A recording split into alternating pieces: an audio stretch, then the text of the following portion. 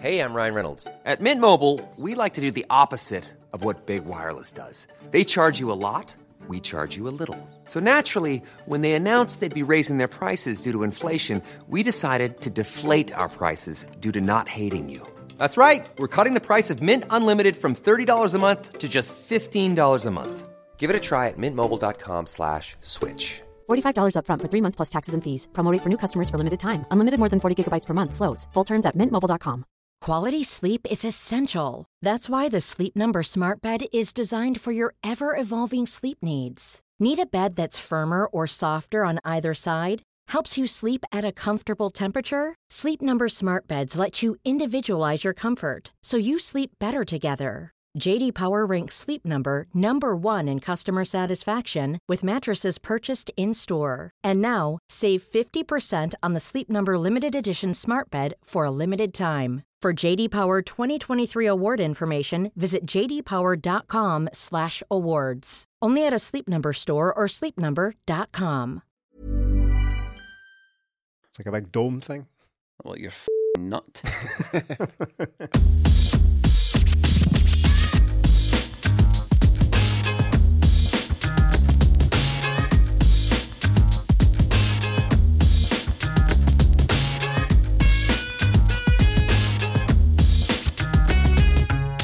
Welcome to this week's episode of 20 Minute Tims. There's only one match to discuss. Celtic 2, Rangers 1, and I'm joined by Melly. Yes. Same seat every time. Don't know why I got confused with Stephen. Happy New Year, everyone. It's New Year's Day. It is New Year's Day. Yeah. Happy New Year. Oh, Melly. Happy New Year. That was a weird one, We'll just Melly. do this. We'll pretend for the benefit of the camera here. There we go. Bit Melly, Masonic, did that you one. rub my knuckle? Hey, listen, do you know what? What did you spend your Hogmanay doing? Absolutely nothing. Like a normal person. If you leave the house in Hogmanay, I think you're at it. You're quite absolutely frankly. at it. What I did was I just sat in, got a big box of chocolates, got a bottle of wine, and then just downloaded every Rangers podcast I could find and just sat listening to every word of it. I've not had a chance yet. I've been running about a bit over the festive period, so I've not had a chance to sit down and take it all in. So there will be, if you are a Rangers content creator, let's face it, you're watching this right now. If you're a Rangers content creator and you're looking at the stats, you're looking at the numbers, Or you thinking, work for a Scottish newspaper, Yeah. same thing. yeah, if you're looking at your stats and your numbers and thinking, we've got one less click than I would expect at this time after a game, I'll get there. Don't worry, I'm still here. Don't worry, I will get to you. I know you're missing me. It's all part of the fun. Listen, what a win that was. First of all, Dow somebody an apology, Dow Brendan an apology, Dow Celtic an apology. Did I owe anyone an apology for doubting them, Melly? Because I was nervous before it. Oh, so was I, mate. I thought Celtic were struggling going into it. We had won the 2 games, but reminded us what Brendan is and what Celtic are. The top dogs, aren't they? The top dogs, and it's just that psychological thing that they had over us in the 90s. That yes, you might think you're getting there, you're almost there, but then Celtic will just go in and beat you. And look, I think Celtic played well, could have played better, but of course we've seen they could have played worse like they've done this season, but came away with a victory and it was massive. It's absolutely huge, that psychological thing, and the meltdown has been utterly tremendous. Stephen, the Limmy meme that we've now been using, I forgot.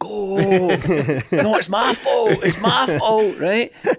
I always start to Celtic because not that only did I forget how bad Rangers are, but I forgot how good Celtic can be sometimes. I'm watching Callum McGregor going, I forgot, no, it's my fault.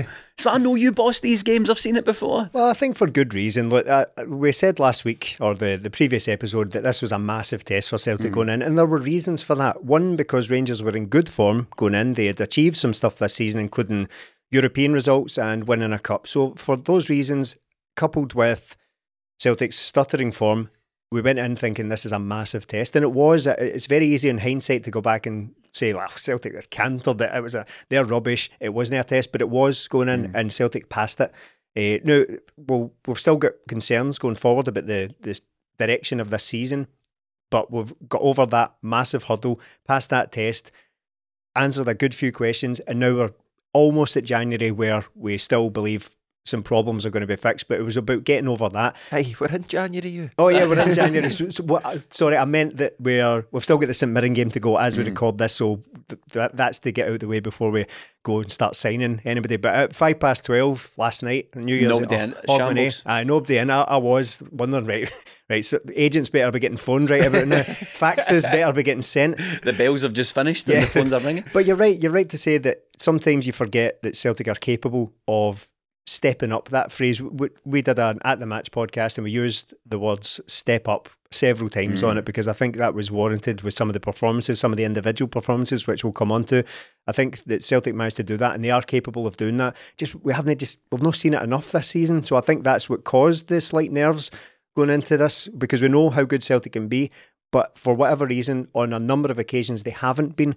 But no complaints. Well, not no complaints. I think that Celtic could have been better about that game, but all it did in the cold light of day, when you watch the game back, all it did was add to the excitement of it, because you know the result. I have watched it back now, and you know the result's coming, and it did just add to the sort of excitement of it all, that last maybe 15-20 minutes or so.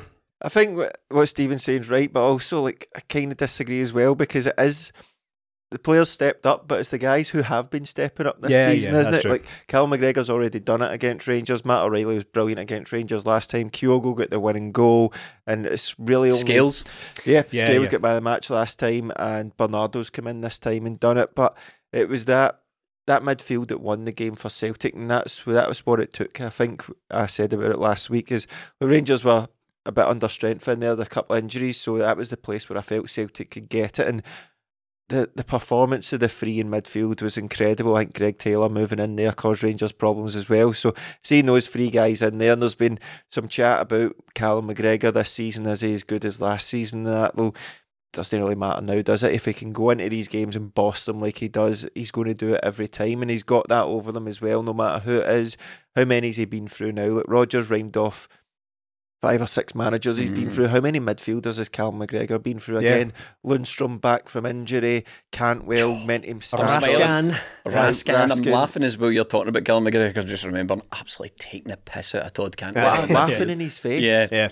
And like that's what he does in these games. He's different from Scott Brown, but in some ways he's a lot better, because he's got I think he's a better footballer than Scott Brown, but he's a different sort of captain, and we've seen him call Rangers players certain things in other games, but this time he's just laughing in Cantwell's face. Like, this guy's nowhere near his level, and Callum McGregor showed what his level is, showed what Rangers' level is, and who comes out on top. It's often said about Callum McGregor, and rightly so, because the obvious comparison, and I don't want to keep using it because it's unfair to do it to Callum McGregor, but when compared to Scott Brown, he is a quieter personality, but he's also a massive personality when it comes to these games. He's the guy who explodes into life, and he's the guy who is, as you say, shouting. He's in the Rangers players' faces. He's taking the piss out of them. So he's not just this quiet, unassuming guy underneath this sort of quiet exterior. And I heard Scott Brown, he was on some podcast, some outlet, talking about his favourite teammates. He was talking about how Callum McGregor is the ultimate professional. He goes to his bed at 9:30, doesn't look at his phone past a certain time, gets like 10 hours of sleep a night, doesn't drink. He is Mr. Professional, and everything in his life is geared towards being the best footballer he possibly can. But underneath all that sort of quiet exterior beats the heart of an absolute winner, an absolute tiger in there. You can tell, because we said before the game that but the thing that gave me confidence was the fact that these players, one, have done it before. There's a number of players in there that have done it before against Rangers, and 2, we've seen them do it this season in the more difficult ties. In the bigger games is when they step up. Callum McGregor has been, he's not been as influential in recent weeks as we know he can be. But in that game, bossed it, doesn't even begin to cover it. He was absolutely everywhere. He was taking the ball off people. He was keeping the ball off people. He was sitting back. He was pressing forward when he had to press forward. He was in the final third. He was defending. He completely controlled every inch of that park. Yeah, and Todd Cantwell walks out his door, he'll have a wee peek round the corner to see if Callum McGregor's there today. He just seemed, every time that Cantwell had a touch, he was on him, right in there, takes the ball off him, and every second ball it seemed to be he was there, as well with Matt O'Reilly and Bernardo. The midfield just dominated, and there was still faults in Celtic's game, but you can't fault those 3 guys in there. I thought they were brilliant. The beating heart of Celtic in there, and probably the reason we got the victory, to be honest, and Callum McGregor is the main reason for that. Man of the match, and rightly so, a captain's performance. It was great. After the game, he was in, I think he was in the hospitality, and he came up and he did a wee speech, and he goes, Rangers have been on a good run, but they've not played anyone yet. And I thought, he knows how to stick it in. Bernardo, sort of, I was quite disparaging of Bernardo. Do you know what? I think I might just stop doing that, because I think you can just take it as read that we've been pretty critical of some players this season, and rightly so. But Bernardo was one where I was like, well, I see no world in which we are paying £5 million for Bernardo, because a couple of weeks ago he wasn't even getting a sniff and he wasn't starting games. He's been here since the summer. But these last few games, particularly that Glasgow derby, if I would now say that I'm a total convert on Bernardo, and I would pay the money.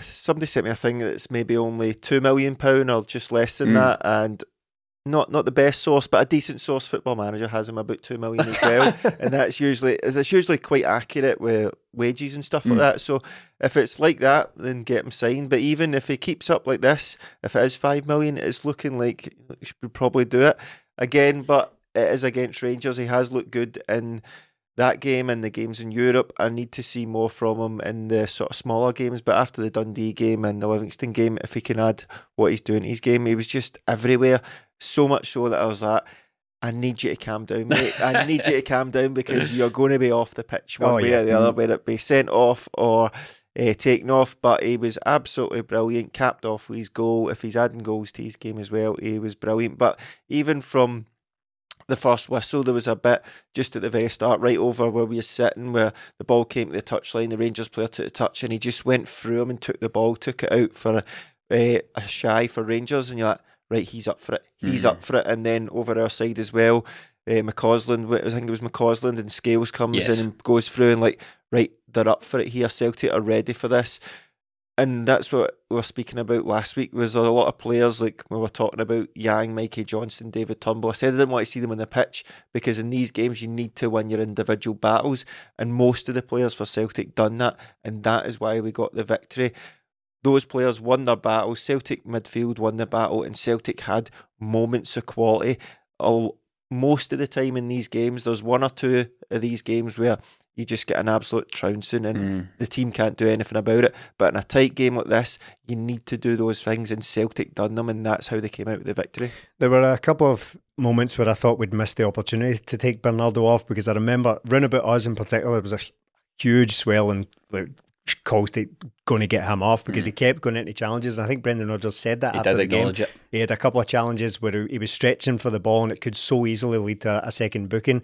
And I remember thinking, we're going to miss the chance here, because the ball wouldn't go out of play, and I thought he's going to get sent off before we've had a chance. Nobody's warming up. Where's Hatate? What we're doing here? I thought he was going to get sent off, but a great performance, and I'm conscious of veering wildly from one opinion to the next, but that's what these games are all about, isn't it? That's it. Yeah, and I appreciate that. Well, in fact, it'd be foolish of us to deny the fact that performances in these games in particular make you stand out as a potential signing. And you can't really blame us for having a guy who joined the club on loan, never got a game at all, and then going, probably doesn't look like he's worth signing him. Then he plays in 2 games, he plays in a handful of games, looks pretty assured, and then comes to absolute life in a Rangers game. You think, okay, sign him. It's like David Turnbull in the COVID season. Is what a December signing he was.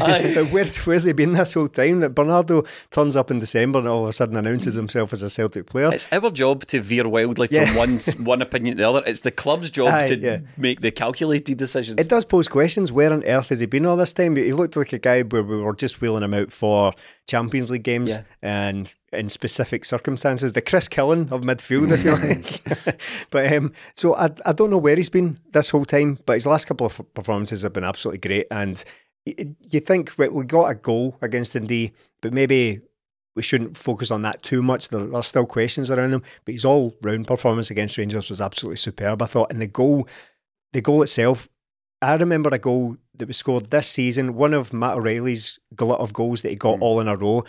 I can't remember who played the pass, but there was one that dropped over his left shoulder and he hit it across into the far bottom corner. Yeah, that was it. And I remember thinking, we spoke about it, and the reason I think we all go, oh, and we're so impressed with a goal like that is because in your mind you can easily picture yourself trying that. Or Dyson. Yeah, Dyson. Or you can see that ball coming over your own shoulder and you just sky it straight into the roof of the stand. The Bernardo one was quite similar for me because I think if I had that opportunity, I would shoot, but I would probably just slice it over the bar. So he cut down across the ball, kind of threw it across the ball and just send it into the net like an arrow. Absolutely brilliant technique. The celebration was brilliant. He got obviously booked for it. Could he get injured? I didn't notice at the time because we sit in the halfway line, so it's kind of down to our left, that section. But it looked to me like it gets stuck under his knees. Yeah, he did. He gets stuck under the collapsed advertising board, so could have been a dodgy one. So thankfully he managed to get through that. Referee doing his job for a change. The meltdown about these refs has been absolutely unbelievable. Listen, lots of Rangers fans watch this. They've been watching. Well, there's been a lot of Rangers fans tuning in when Celtic have not been doing so well. I wonder if the same guys will be tuning in this week now that they've absolutely battered Rangers.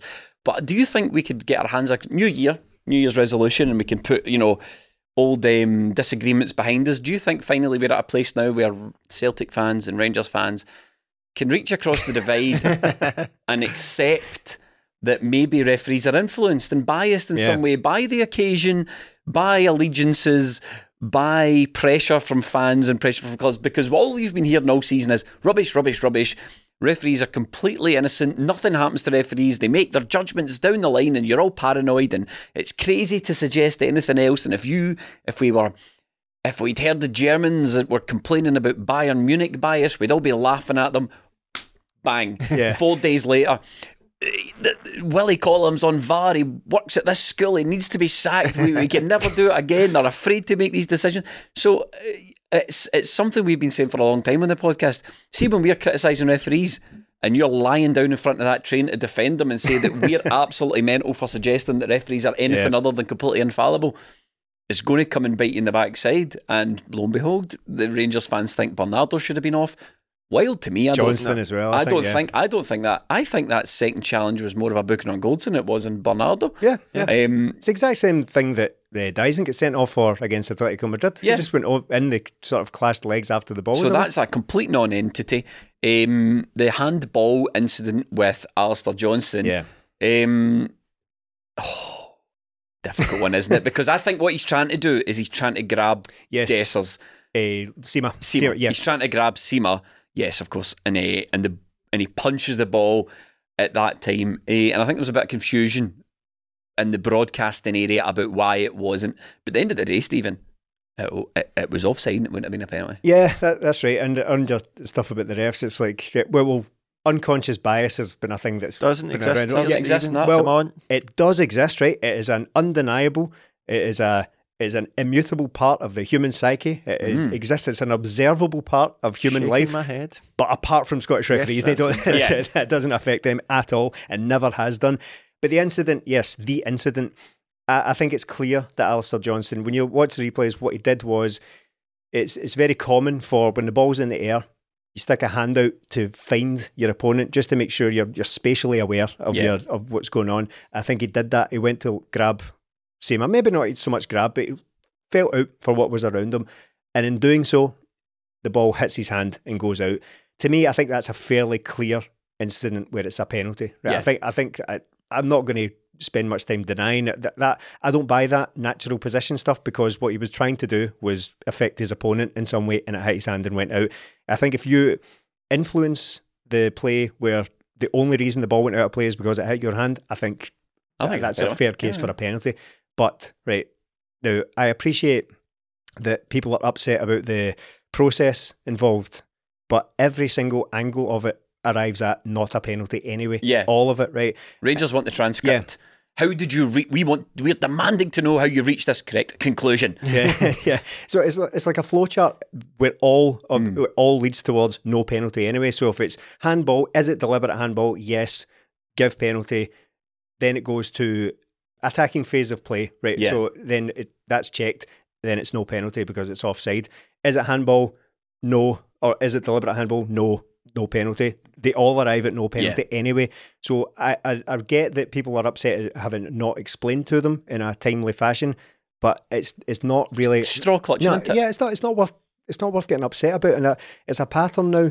I think it's obvious that managers of Rangers go out and try to deflect from their own performances, from their own shortcomings by whipping up the angry hordes. They go out and try and make all the fans raging about injustice and indecision, and being let down by referees yet again, because Michael Beale did it. You remember the Jota handball that he just completely made up, and they stuck with it for days. And the Dessers were involved. The roof goal, the Lagerbielke incident at Ibrox. Now, again, that was very, very contentious. Disallowed goal. Yeah, that's the one I'm on to. So once that is explained, okay, right, let's play out a little scenario here. I'll be Philippe Clement, you be the referee, right? You do look a bit like thank you. Yeah, I'm glad he outed himself as a bit of a potential crackpot as well. We'll come to that. He's a wackadoodle. Right, Mr. Referee, why did we not get a penalty there?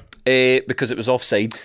Okay, have a good year when it comes. Thanks very much. Thank you. Scene. That's it. That's the whole discussion, isn't it? Right, that's it. That's all it boils down to. So the fact that we're going to be droning on about this for ages and ages, and he was offered at least 2 explanations by journalists, by press at the press conference. He lost his temper with the BBC when he was asked whether about the best team won. Yes. So cracks appear in there. But he was offered a number of explanations, and he was still on about how that was a costly mistake. It was an expensive mistake. Use that word. It was expensive today. Mistakes happen. I make mistakes as well. But that was an expensive one today. It's not. It didn't cost you anything. It didn't affect anything because it was not a penalty. Yeah. It doesn't matter that it took ages for them to explain it to you. It's not their position to have to explain the decision to you.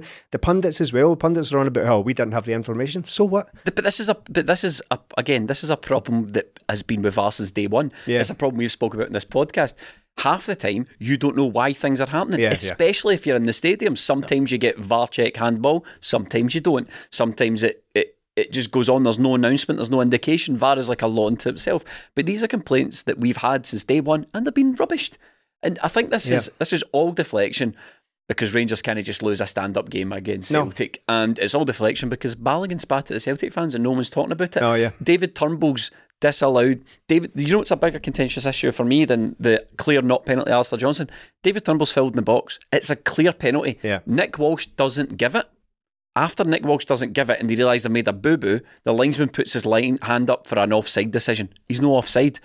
That, in fact, to be honest, that's one that probably should have got a VAR check, but it's not. So the David Turnbull for me is far more contentious, a million times more contentious, the David Turnbull penalty, than the Alistair Johnson clearly not a handball. And Leon Balogun spitting at Celtic fans is something that should be making the papers now, but everyone's like, Rangers have got really out in the front foot with this aggrieved thing, and people in the press have just went along with it. They don't have the stones to go to Rangers. Well, hold on a minute here, because there was a Turnbull and there was a Balogun that we're going to discuss first. Yeah, it's just a bravado again from them as usual. And I thought the meltdown from the roof one was good. This is even better because you're looking at it going, right, okay, all these decisions. So the first one was the handball they didn't get. Right, okay, it probably is a penalty, right? But see, even... Am I being coloured by the fact that I think it's a penalty because of all the penalties they get? Yeah. Because I don't think it's a stonewall penalty. It hits his hand, yes. I don't think he means it. I don't think it's intentional. I think the ball's still probably going the same place it went, but it hits his hand. But they usually get them. They always get them. And even that's why they're so angry. Yeah, and even the Turnbull one, I'm not sure that's a penalty. I think it's so weak from Turnbull, yet if it was them, they get it. Yeah. And because they didn't get this one, they are going mental. But my point is you can debate whether or not it's a Turnbull penalty and you can agree or disagree. My point is it's not even been discussed.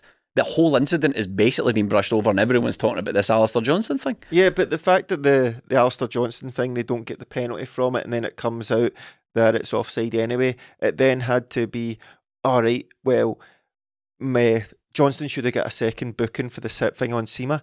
The both of them are jumping.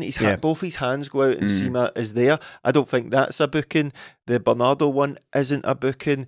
The stills of Luis Palma's corner, that is this ball gone out before it's come in.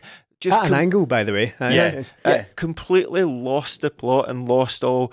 And you're sitting here thinking, yous are paranoid conspiracy theorists. Oh no, wait, that's meant to be us.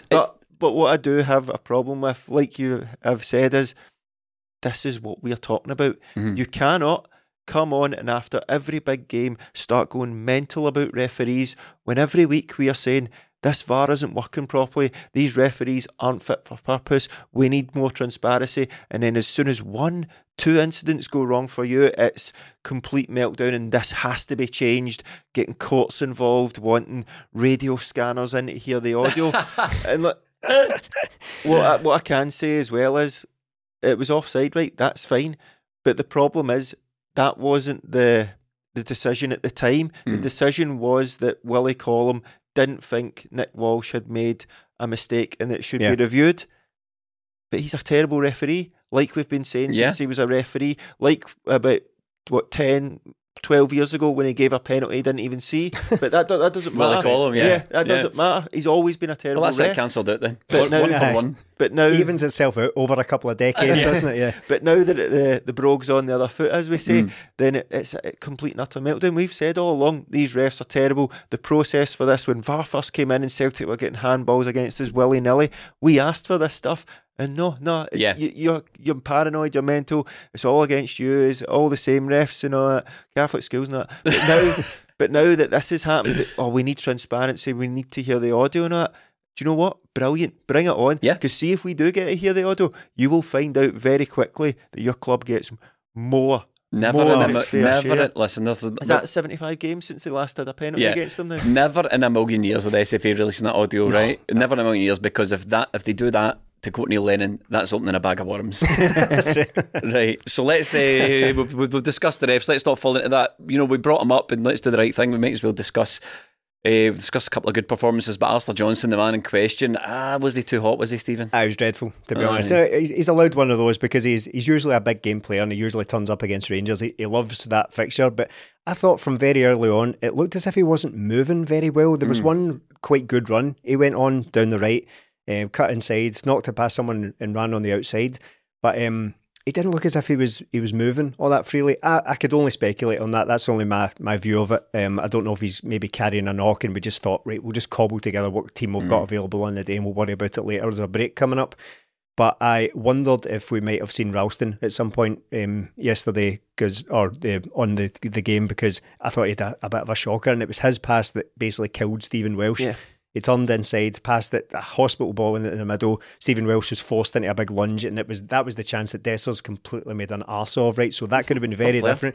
If that was a competent player, then we would have been altogether different scenario. Seema was rubbish, but he has got, I think, about 13 or 14 goals this season, which is quite impressive. He has been a good finisher. If it had been him running through, he probably buries that. It doesn't take 10 touches and shite himself like Dessers did.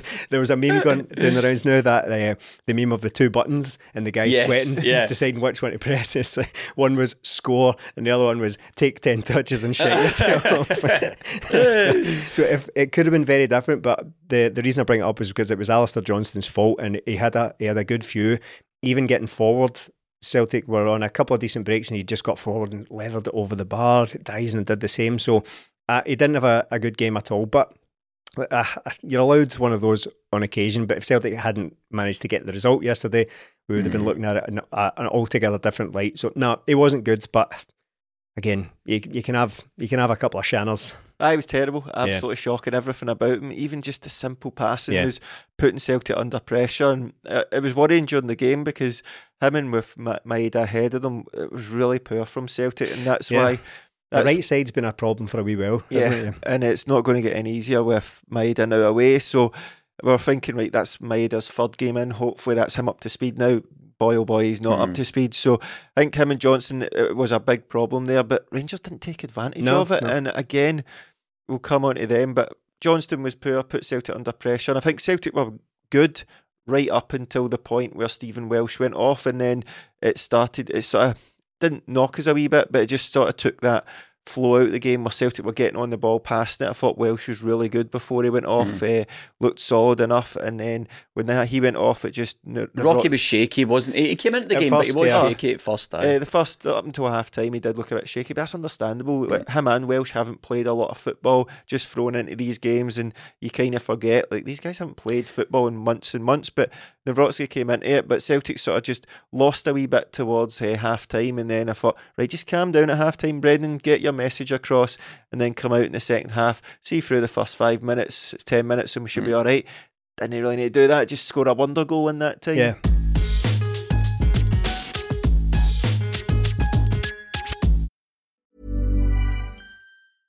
Everyone knows therapy is great for solving problems, but getting therapy has its own problems too, like finding the right therapist, fitting into their schedule, and of course, the cost. Well, BetterHelp can solve those problems. It's totally online and built around your schedule. It's surprisingly affordable too. Connect with a credentialed therapist by phone, video, or online chat, all from the comfort of your home. Visit BetterHelp.com to learn more and save 10% on your first month. That's BetterHelp, H-E-L-P.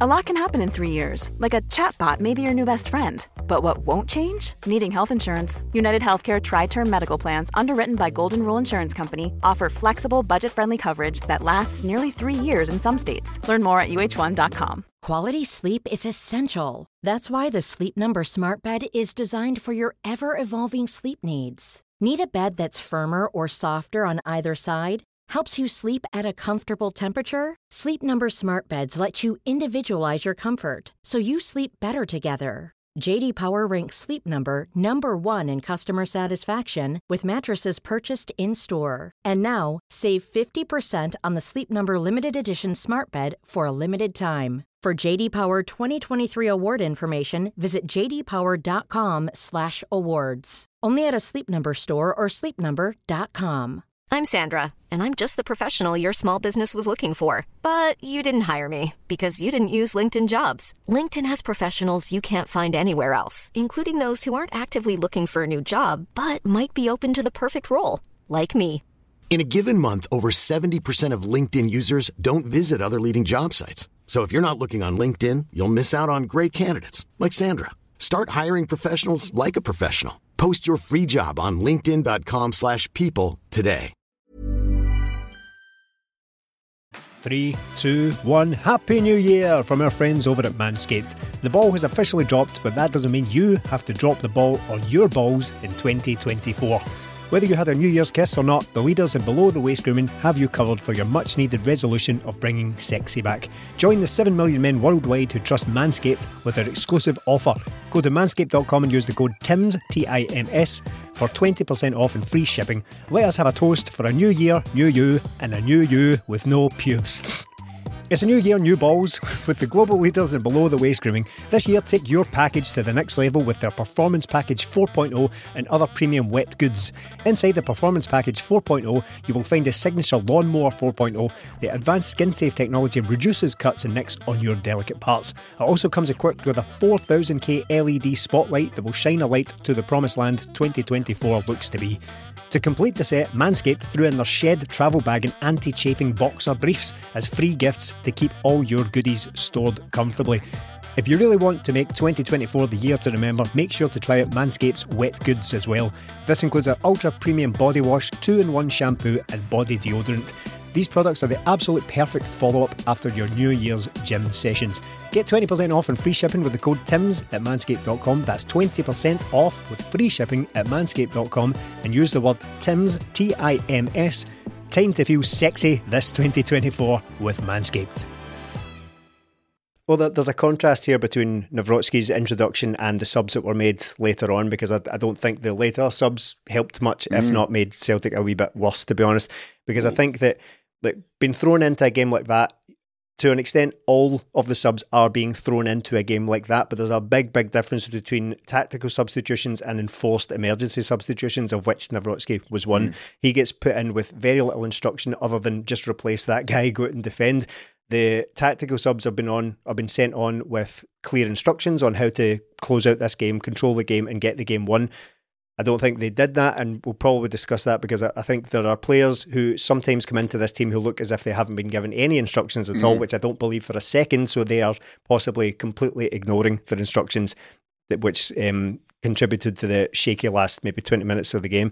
But Nawrocki, I think he has allowed a couple of dodgy passes because he has been literally thrown in there into a very intense environment for the first time in months, but I thought he really came into it. I was really impressed with him, actually, and it reminded me of what I was impressed with him at first, his ability to pass under pressure, nice crisp through balls. It was the pass for Kyogo's goal, I think it was, took out about 4 players with that just like arrowed pass right into the middle of the park. O'Reilly turns and he does the rest to find Kyogo. But the passing's much, much better. It's a weird one because these injury updates for Celtic just keep you guessing. There's another player who we've not seen played.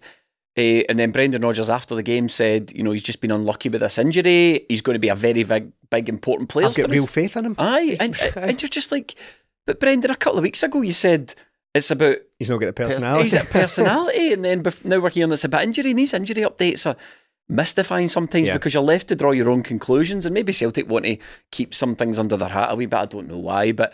Because before the game, I thought, right, Nawrocki can't even get a start ahead of Welsh. Stephen Welsh, who barely played any minutes under the last manager in the last couple of seasons. We bought this guy for big money.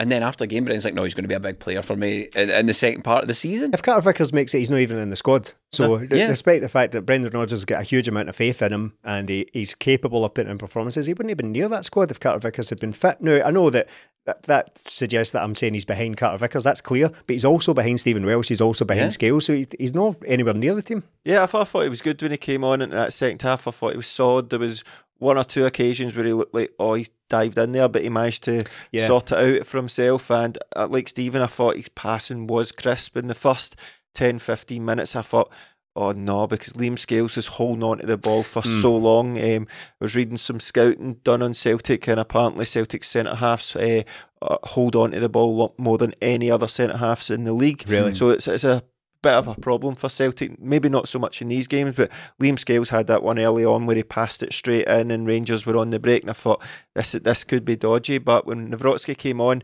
ball out his feet and playing these crisp passes in, but it wasn't the simple ones like we see a lot of the time from Scales or maybe even Welsh. He was playing it through the lines, as they say, and trying to beat a couple of players. And as soon as we do that, as soon as Celtic could beat Rangers' press and get the ball to O'Reilly or McGregor, it changes the entire dynamic, doesn't it? And that's been the problem for Celtic this season, is the centre-halves have been too happy just to play it out to the full-back back inside and then go and give it to Cal McGregor. If we can get it from the centre-halves into the sort of two number 8s, we can then spring on teams, and that's what we're doing to Rangers, and that's how the second goal comes. But when that second goal comes, I just didn't expect it at all, and it just perfect timing from Kyogo. Every time some idiot will come out and say something, he's not on form or that, or can Kyogo finish like Lawrence Shankland?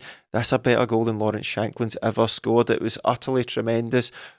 Fought for a split second, wrong decision because Dyson was in there. I remembered, it's Dyson, he'll miss anyway. But did Kyogo. That goal will be up there. The two goals actually, two pieces of sheer quality that will be up there, added to the list of goals against Rangers that you'll see over and over again. Utterly incredible that this guy can do it. He's unbelievable. Kyogo's unbelievable, and again, it's a player we singled out before the match. Like, all the thing that gave us faith was these guys, McGregor, O'Reilly, guys that have done it against Rangers before. Up crops Kyogo. I think that's 7 goals in a calendar year against Rangers, the only player to ever do it. He's got that in the locker, and the wee shimmy just to give himself a bit of space, and it was beautiful because, as you, Chris Boyd made an absolute fool of himself once again. Once again, Kyogo can't finish like that. Lawrence Shankland asked for a goal like that on his Christmas list. He's never scored a goal like that in his puff, Lawrence Shankland, and it just from about 20 odd yards out shifts up on his weaker foot right by Super Jack Butland. It's not even as if that goal was the key defining point in shutting Chris Boyd up and proving that he can do it. He's done it loads of times. There was one against Dundee United. The proximity of Chris Boyd's dumb comment to Kyogo saying, "Hod that." So it's. I don't think it's appropriate to look at that as that. See, you can do it. He's been doing it all along throughout his Celtic career. Now he's more famous for, or he's more sort of infamous for his tap-ins and his movement and getting in behind the defence and popping up at the near post and flicking it in, but he's been doing that throughout. Again, the one at Tannadice last season, I think in the 9-0 game, bent it first time, ball drops down, bends it into the top corner. He's done it loads of times, left foot, right foot. Having watched the game back, obviously I was at the game, so I'm not party to any of the commentary that goes on. I watched it back, and Jerry McCulloch referenced Nakamura several times after he did that.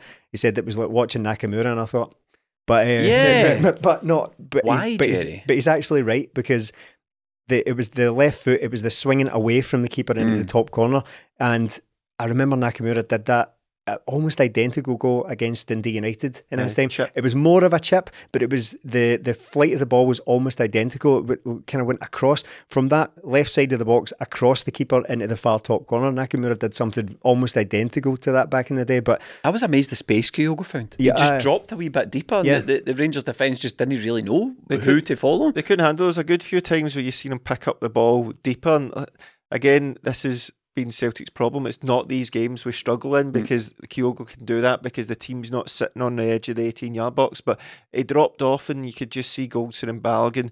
Nobody knew who to mark him, and he had that space to have that wee turn and set players in it. I thought he was great. He knew when to press, and I think the main thing from this game is Celtic went in with a plan. They went in with a plan, and you could tell from the way they set up. They could tell from even the way the game kicked off. As soon as it changed to Rangers taking kick-off, Celtic dropped a bit because they knew, Rangers aren't going to be any different to our team. They are going to shell this ball on top of Greg Taylor or our defence and try and go from there. So Celtic it seemed like they had a plan for every eventuality that happened out there on the pitch. And Cantwell marking McGregor, brilliant. That means Liam Scales and Welsh will have more time on the ball. And Cantwell gave up on that. He gave up on that because he's not willing to put the work in. A few Celtic players that came on the same, but Celtic had a plan, and this is where Brendan Rodgers earns his money in these games. 1 defeat in 15 or something. You were talking about the Cantwell marking McGregor thing. This is just, and Celtic have just got a better manager, and that to me is the indicator, because if Cantwell was in Celtic's team, Brendan Rodgers wouldn't give him a job like that, because Brendan Rodgers knows how good Callum McGregor is, but so should the Rangers manager. The Rangers manager should look at these players and go, that's a mismatch. You know, I'm putting Cantwell onto Mark McGregor, and we saw how it played out. As you say, he chucked it, but the amount of times you rewatch the game, McGregor just steps away from him, 3 or 4 steps away, takes the ball, presses into midfield. Cantwell's 8 yards behind him, not doing his job. You think, why would you as the Rangers manager look at these two players and go, right, I know what I'm going to do about Callum McGregor, one of the best players on the pitch, I'll put this idiot on him. I'm not going to defend the Rangers manager here, but there was points watching the game back where, I can't remember if it's Dessers, but when Callum McGregor moves away, one of the Rangers players throws his hands up towards Cantwell because he's simply not doing what he's been asked. He's instead of staying on McGregor, I can't remember if he was trying to press or stay on McGregor, but he moved away, which meant McGregor was free, which is the whole point of the team over on that side trying to stop that. Yet he's just left him. And again, we'll see it when we talk about Mikey Johnson.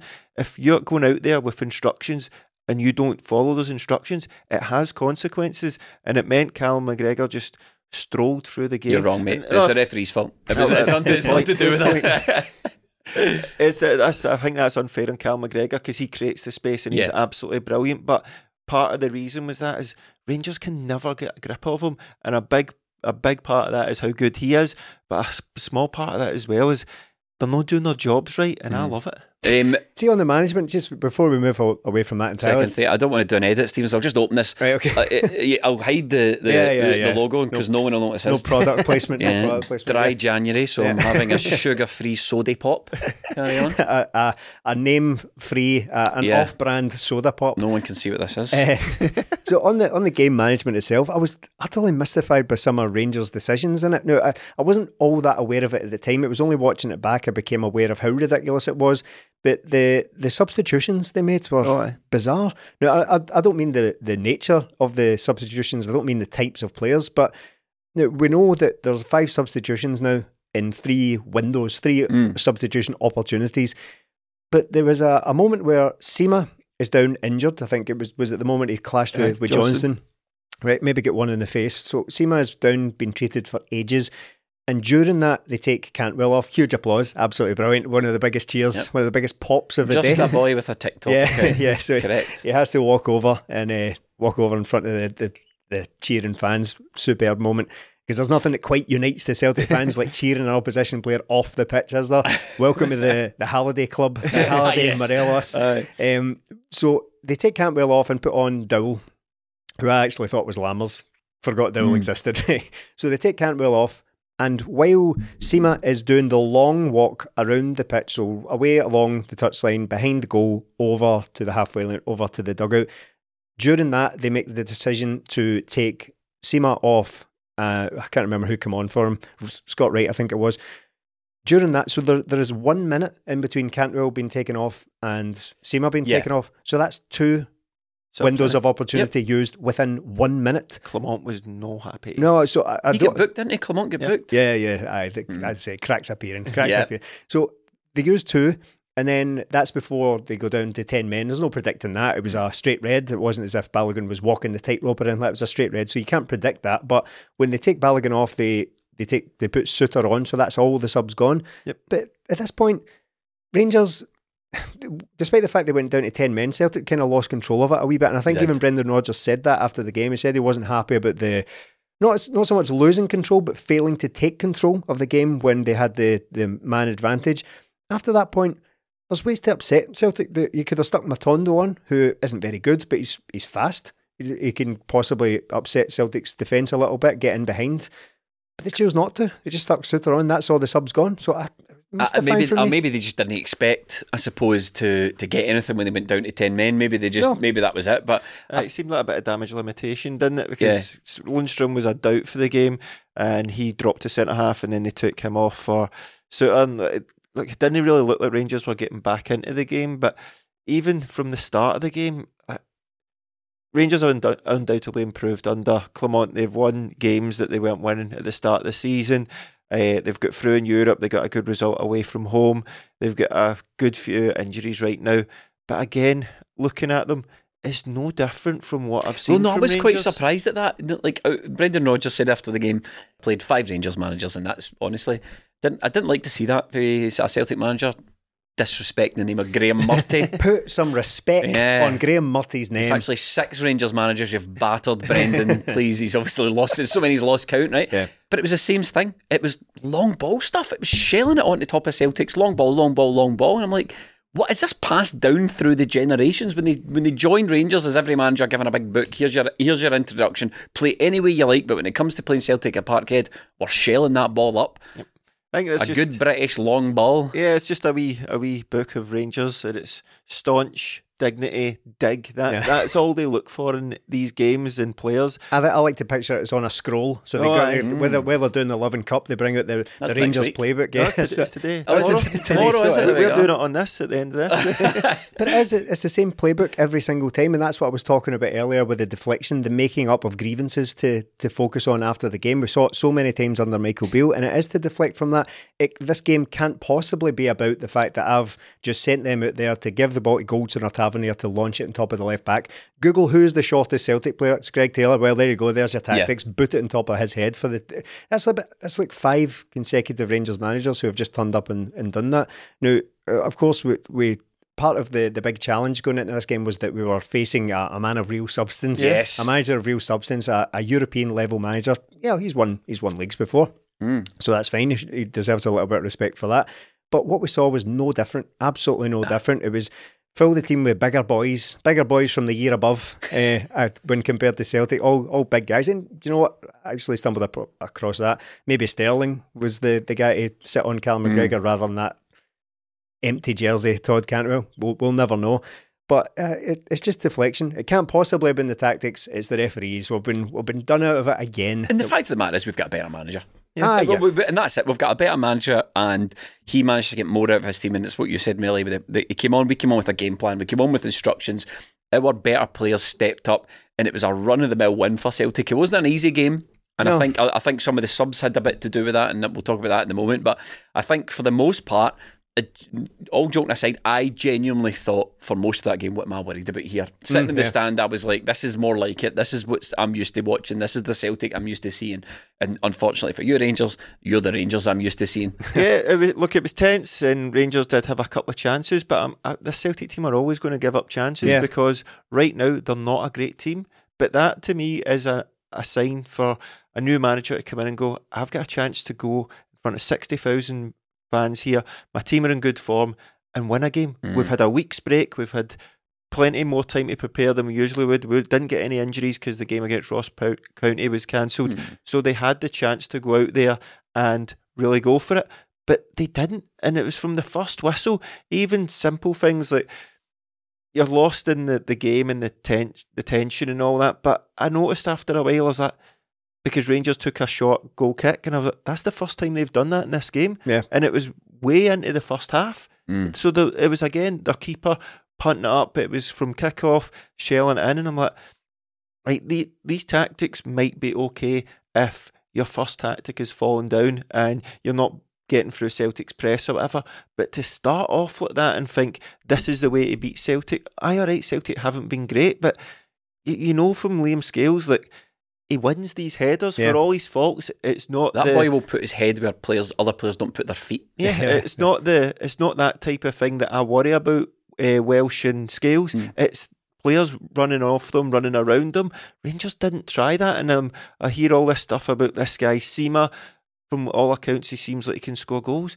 Why are you not creating any chances for them? Why are you working off setting balls up to a guy who is an absolute haddy up there? He had an absolute nightmare. And Underused that these days, isn't it? Haddy. That's what I will. He's just a guy up there with physicality, but with that physicality, you need to get players around him, and Rangers didn't do that. They were just working off scraps. And if I'm looking at that Celtic team, I'm thinking, look, see if you can put that crowd on the back foot, keep Celtic quiet and put them under pressure. The crowd can turn because it's happened. But the Rangers never look like doing that. But that's because how good Celtic were. What they're going to do, play through Celtic's midfield? We're bossing it there. They're going down the wings. They're getting absolutely no luck down that side. And I think what you said last week about Palmer, Palmer didn't have the best game, but he did look to trouble Tavernier quite a lot. Tavernier can't defend. He seemed to get a lot of crosses in against him. So everything that Celtic did, everything that Celtic put in play, left Rangers with one option: shell it. And that's probably what's happened. There's no Rangers' first choice was to shell it. It's the fact that they came up against a Celtic team who were well drilled, who were following instructions, who had quality players, and went, the only option we have got here is to shell this ball and feed off scraps.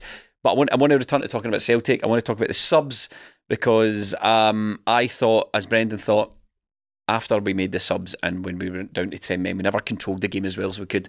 And I think some of these guys that came on deserve a bit of criticism. It's no all, we can't let beating Rangers paper over the cracks. That was a tremendous day and a tremendous win.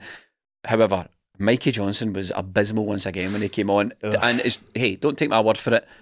Take the words of Greg Taylor, who furious, who was furious. Chris Sutton was slaughtering him, but you can see with your own eyes Greg Taylor shouting, "What the fuck are you doing?" to Mikey Johnson after he let Tavernier run off him once again. And it was several times, a handful of times he just let Tavernier. It's the one thing. See, even if we're sitting here on our previous episode identifying Tavernier as the main threat, and he was again, he turned up with another free kick, right? But apart from that, he is the guy that everything goes through. If they're not giving it to Goldson and letting him punt it up the park, everything tends to go through Tavernier. And Mikey Johnson comes on, and that's what I was talking about earlier, about how it's almost like players have been sent out there with no idea what they're doing, which cannot be the case. No. I firmly reject that. So it must be that they're just going out there and switching off.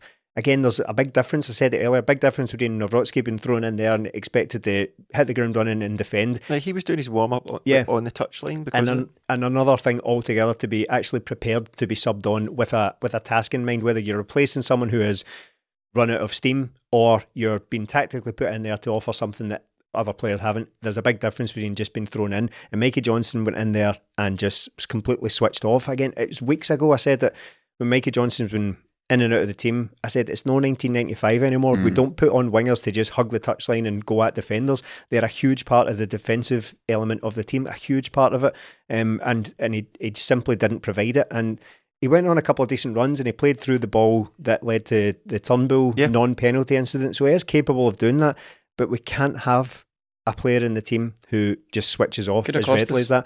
Abada wasn't much better. Abada came on and the first thing he did was he played in Dessers. Now, Dessers is a diddy, as we already discussed. And Seema's away to the AFCON. He's been called up for Senegal, I think it is. Yeah. They must be raging that Dessers doesn't get near the Nigeria team anymore, because they could have been doing with getting rid of him for a few weeks. But again, we're left thinking, right, if they had a competent striker, things might have been different. So he played Dessers in, and I think it was the one where he ran through and just smashed it off the side netting. So we had players that went in there, and it's not like they contributed nothing. They contributed to the losing of the grip of the game for Celtic, and it's not something to be focused on, but I think it's certainly worthy of discussion, because we've been here before, went to Ibrox and won, and then the form dipped off again. So that's crucial. Yeah, as much as of a celebration this is, we have to be mindful of the fact that while these players are capable of the intensity required, because we've seen it several times this season, it often drops off. And that has led to the throwing away of the lead that we previously had. Brilliant win to get, but we do still have problems in there that need addressed in January. And it was always going to be about January, and we do need to have a sharp focus on that now. But there are players in there that I don't want to see play again. It sounds like I'm being cruel, but it's just not working anymore. For a couple of reasons. One, because they're not good enough, and two, because the squad needs tightened. The squad needs shaved up. The squad's too big, and there's guys that can and will go. And the Mikey Johnson thing, I said after the Hearts debacle when he was taken off half time that I'd be happy to never see him in the team again. And it's not a personal thing, it's just the fact that we've seen it all now, we've seen it over 6 years, and I don't really rate what I see, despite the fact he is clearly a player of some talent. Doesn't really put it to good use. Then he comes in against Dundee and scores 2 goals. And the response to that was beyond parody. You write players off too soon after 6 years. Brilliant. So I was happy for him. He got a couple of goals. But then he comes in against Rangers and almost lets them, or contributes to letting them back into the game.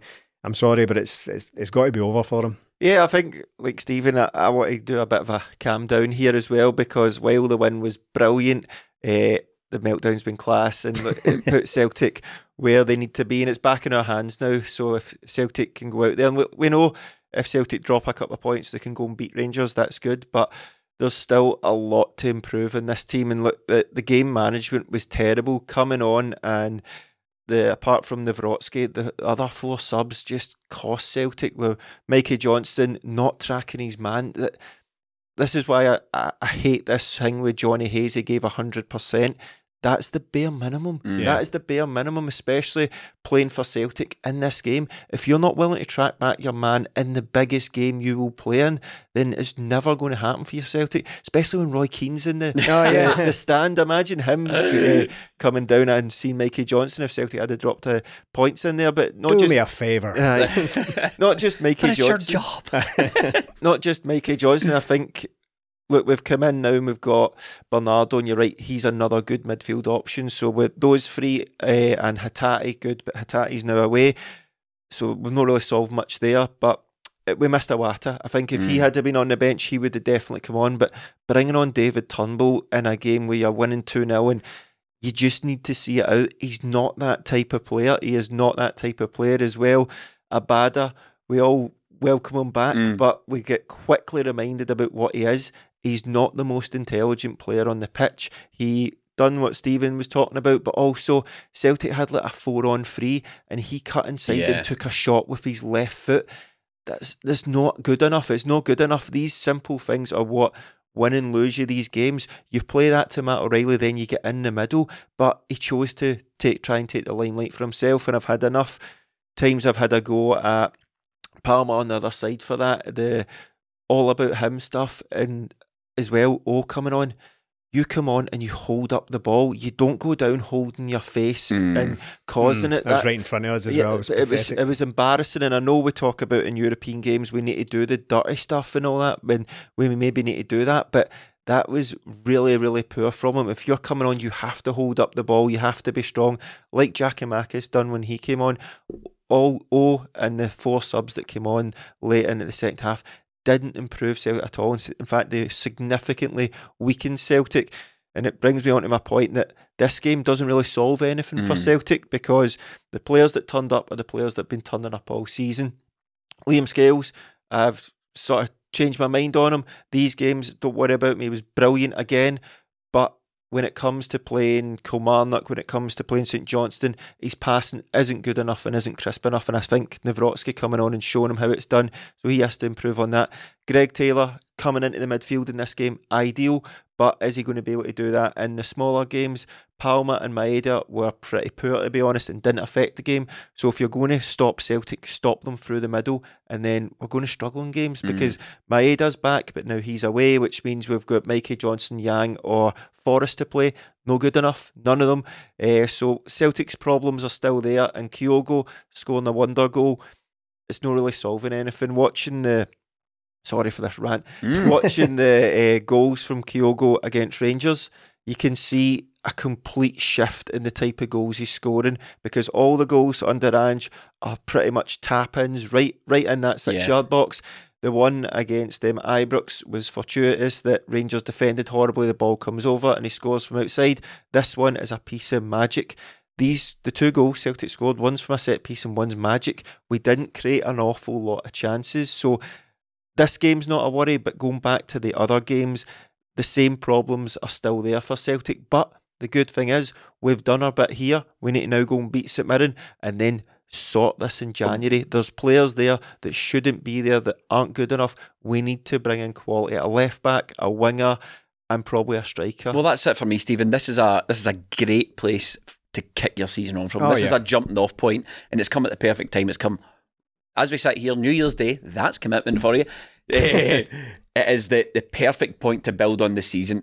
The win was fantastic. Brendan Rodgers again has managed to navigate one of these Glasgow derbies and show that he's just simply a better manager than Rangers can get their hands on. Our top players showed up once again and got us through the game. This is the point to build on the season. This is the point where Brendan Rodgers is in at the board tomorrow morning going, look what I can do with this team. Now you need to give me the 3 or 4 more players that I really, really need. And it's, to me, it's such a simple equation. Give Brendan Rodgers the players he needs and you just won't have to worry about Rangers. It's that simple. Yeah, and it's yet another opportunity, of which we've had several this season now. It was a great game to be at, to enjoy the atmosphere of, to enjoy the win, of course. I've enjoyed the aftermath more. Yeah, the meltdown has been absolutely spectacular, as is often predictable with these things. The persecution afterwards has been tremendous, and again, I'm going to go and watch it all. Watch it all. What else is there to do on New Year's Day? Nothing. After all, just get this out of the way and go and enjoy myself, right? But what happens next is going to be more telling for me. This is an opportunity we've been presented with before. We all said after the Feyenoord game, no, that's not a dead rubber. That's a brilliant opportunity to build upon the confidence of finally getting a win in the Champions League and use it to springboard into the rest of the season. The very next game was Hearts at home, and it all comes crashing down again. One of the worst performances I've seen in years. So that can't be allowed to happen again. I'm not just being a downer for the sake of it here. This is what we've seen this season. Beat Rangers before, dipped off in form again. Beat Feyenoord, dipped off in form again. So I'm not saying that Celtic need to win every single game, but we need to be able to see that the sticky period now, the dip, inconsistency. Yeah, the inconsistency. Everyone's allowed that in a season, but that has to be it. It has to be over. We have to now go on a bit of a run.